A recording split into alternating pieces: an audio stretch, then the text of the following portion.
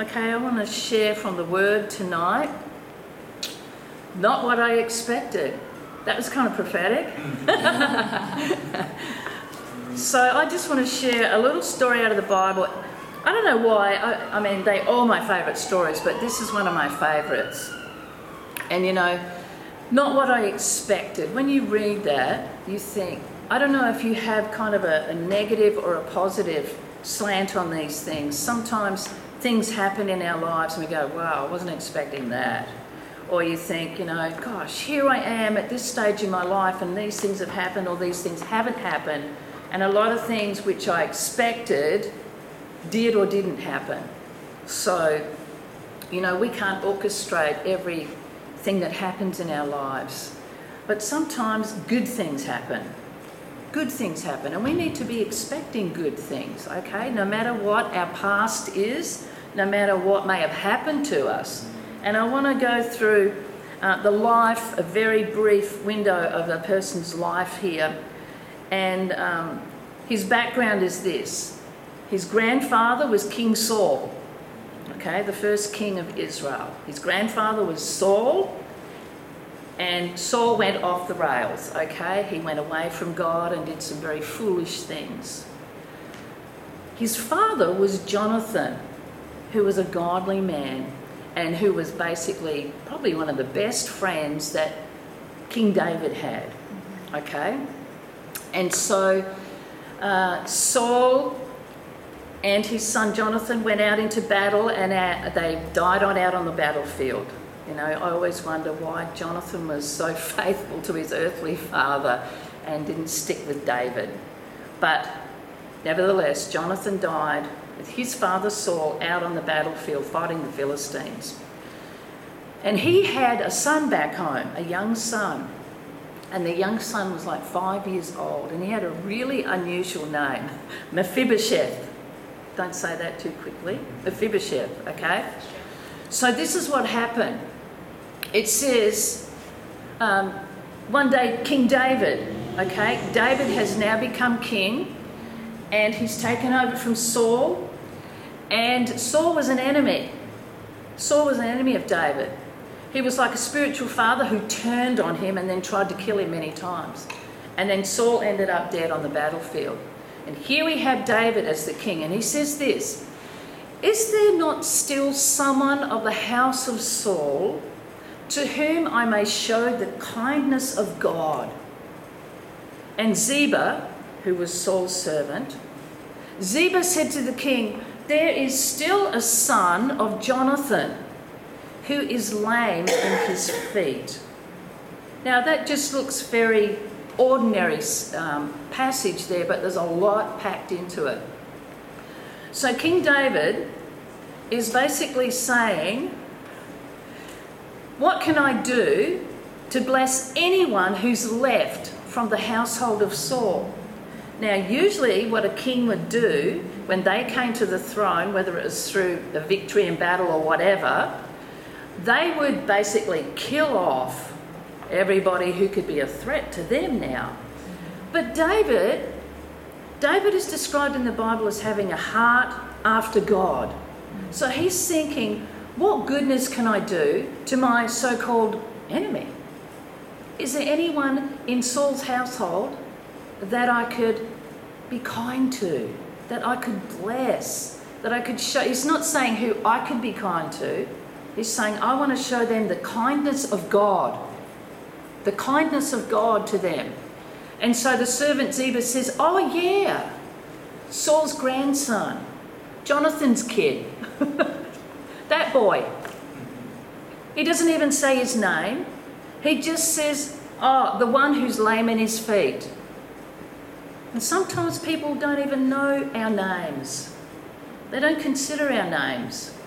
They just consider our weakness, all our flaws, or what's wrong with us. And he just says, oh yeah, son of Jonathan, the one with the bad feet. How did he get those bad feet? This is how it happened. When he was 5 years old, the news came about Saul, his granddad, and Jonathan, his dad. It came from Jezreel, where they were fighting. And his nurse Mephibosheth's nurse took him up, grabbed him, and fled. Because she thought, you know what, if they're dead, this boy's dead too. And it happened as she made haste. She's rushing out to save the boy's life. He fell and became lame.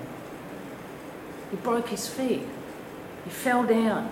She's trying to rescue him and take him to safety, and yet he ends up being lame. And she didn't expect that. She's trying to do something good, and it looks like something really bad has happened. And that happens sometimes. You do something good, and then something bad happens. You don't expect it, but it happens. But that is life. But you don't give up, okay? So let's go back to verse 9. This is where King David is again. And so years later, David is saying, what can I do to bless someone? Ziba says, Mephibosheth, the one with the bad legs. So King David sent and brought him out of the house of Machir, the son of Ammiel, from Lo-debar. Now that looks just like a bunch of unusual names, okay? But Mephibosheth has actually been in hiding for years. He's been hiding in fear that David would come one day and get him. And guess what? There was a knock on the door, and it was David's men saying, the king wants to see you. I'm history. That's what he would be thinking. And they brought him where? Out of the house of Machir. So Mephibosheth is in fear and in hiding and basically living almost in poverty. He doesn't have his own house. He doesn't have his own place to live. He's living with this man. And it says in a place called Lo-debar. This was a very isolated place, like a desert place. And it actually means, where is it? Lo-debar means without pasture. That means there's no trees, no grass, no nothing. There's nothing there. He's basically living in fear and in poverty and in lack. And here, when things are this bad, now David's people have turned up. This was not what he expected. And so they bring him to David. It says, when Mephibosheth, the son of Jonathan, the son of Saul, had come to David, he fell on his face and he prostrated himself. He lay down flat before the king. It was an act of respect, and it was probably an act of desperation, maybe an act of humility because he's in the presence of the king. And David said, Mephibosheth? He called him by name. Maybe nobody called him by his name before. You know, there's some horrible names that they call people who can't walk properly. They might have called him that. But David called him Mephibosheth. Like, Mephibosheth? He didn't say, Mephibosheth. It's like, Mephibosheth? Is that you? You are the son of my best friend Jonathan. I haven't seen you for years. Where were you? And he answered, here is your servant. Mephibosheth said, here is your servant. He didn't say, yeah, you killed my dad. You killed my grandfather. It's all your fault. He didn't do that. He didn't blame. He wasn't angry. He just said, here I am. I'm your servant. David said to him, don't fear. He knew he was afraid. He said, do not fear. It's amazing how many times in the Bible, you know, the Lord says, do not fear. Or an angel says, do not fear. Because fear grips us. You know, right now, probably all of us have a little measure of fear about something. We're human. We might have great faith, but there may be a little drop of fear in there as well. Fear of the unknown. Fear of sickness. Fear of getting old. Fear of not getting married. Fear of the future. Fear of not being able to get a job. There's all these little fears in our lives. But he said, don't fear. I will surely show you kindness for Jonathan your father's sake. Like he was my friend, and I'm going to bless you because of it.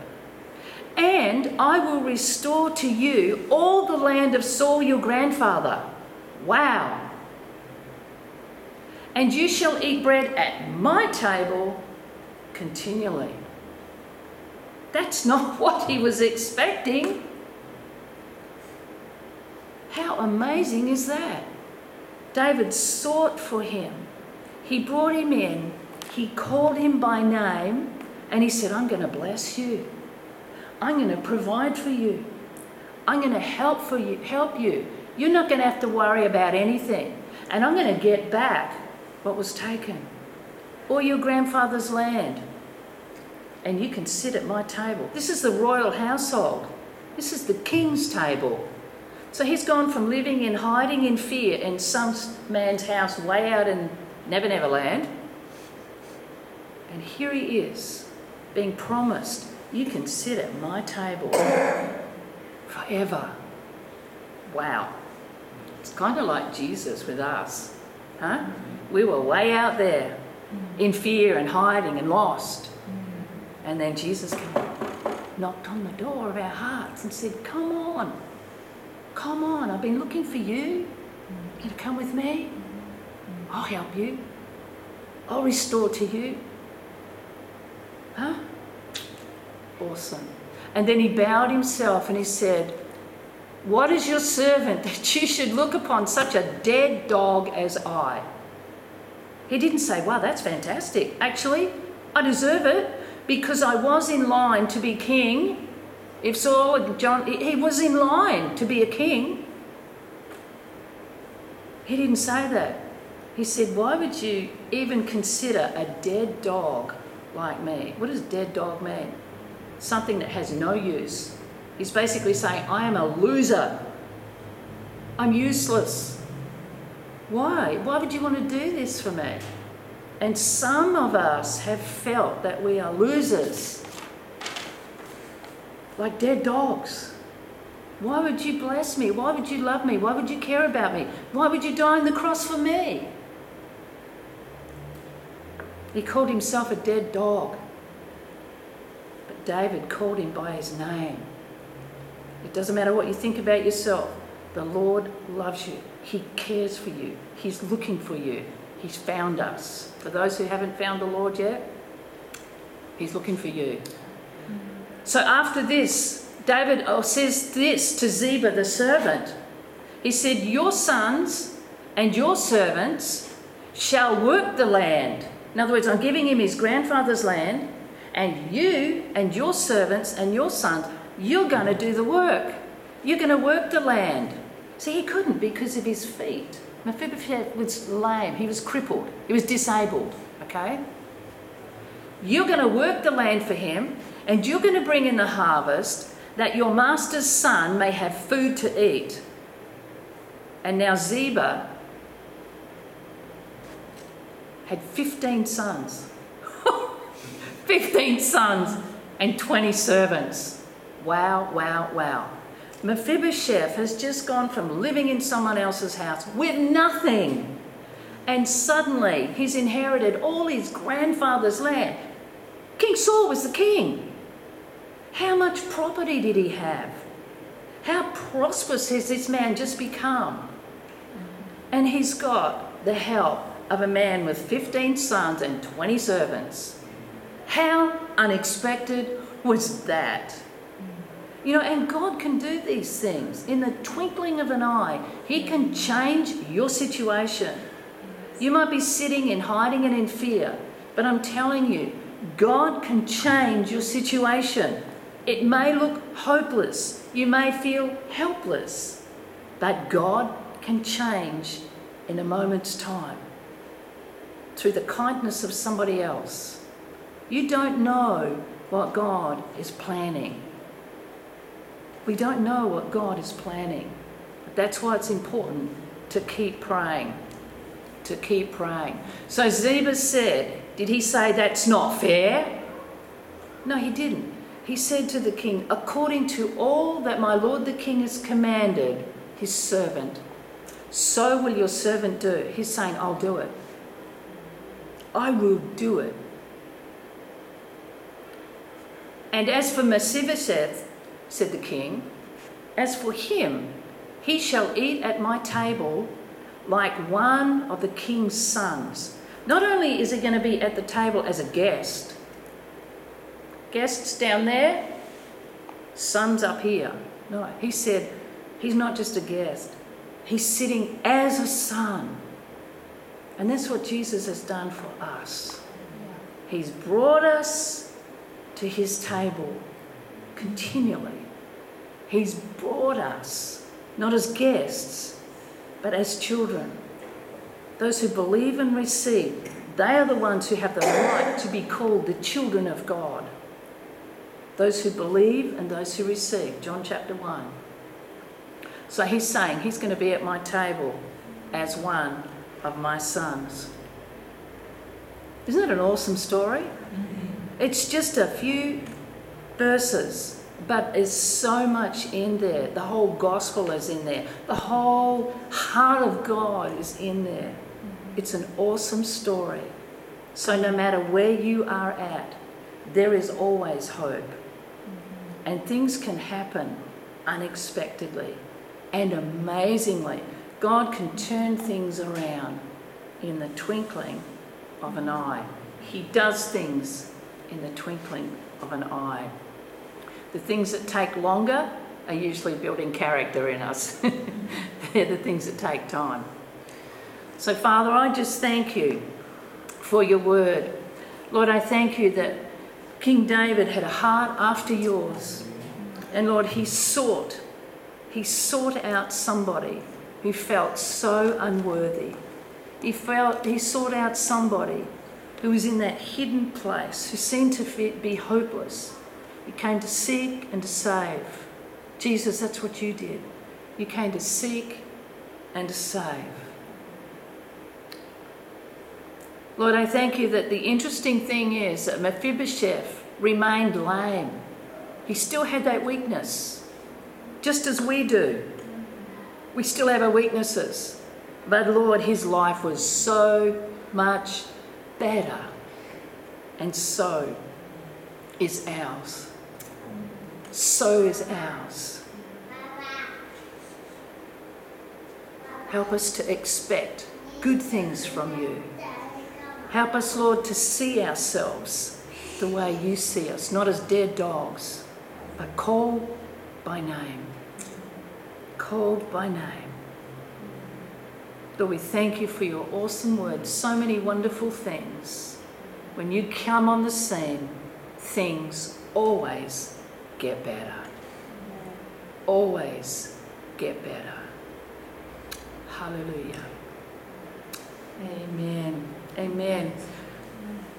If anyone wants prayer, I want to pray with you. Otherwise, have an awesome week. We're going to go and have an awesome meal together now. God bless you all online. We'll see you for Zoom prayer.